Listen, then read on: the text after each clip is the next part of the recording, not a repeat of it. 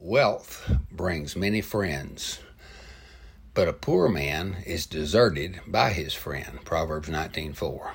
Just ask the prodigal son. Abundance of money does strange things to both the one who has it and to those who relate to him. Lottery winners say they are inundated by family and friends who had little to do with them before. Wealthy people often wonder if they have any true friends or if their friends are there only because of their money. The love of money is a root of all kinds of evil, the Bible says.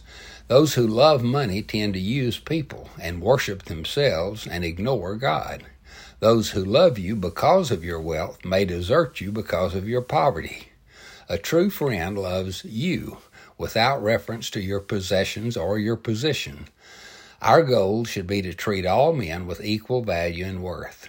The rich should not be given preferential treatment, and the poor should not be shunned.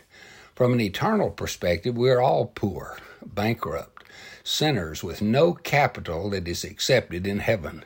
However, the good news is, come, he who has no money, come buy and eat. Come, buy wine and milk without money and without price. Isaiah 55:1.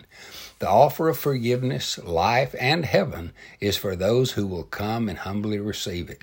God will never accept you because of your money, and he will never reject you because of your poverty.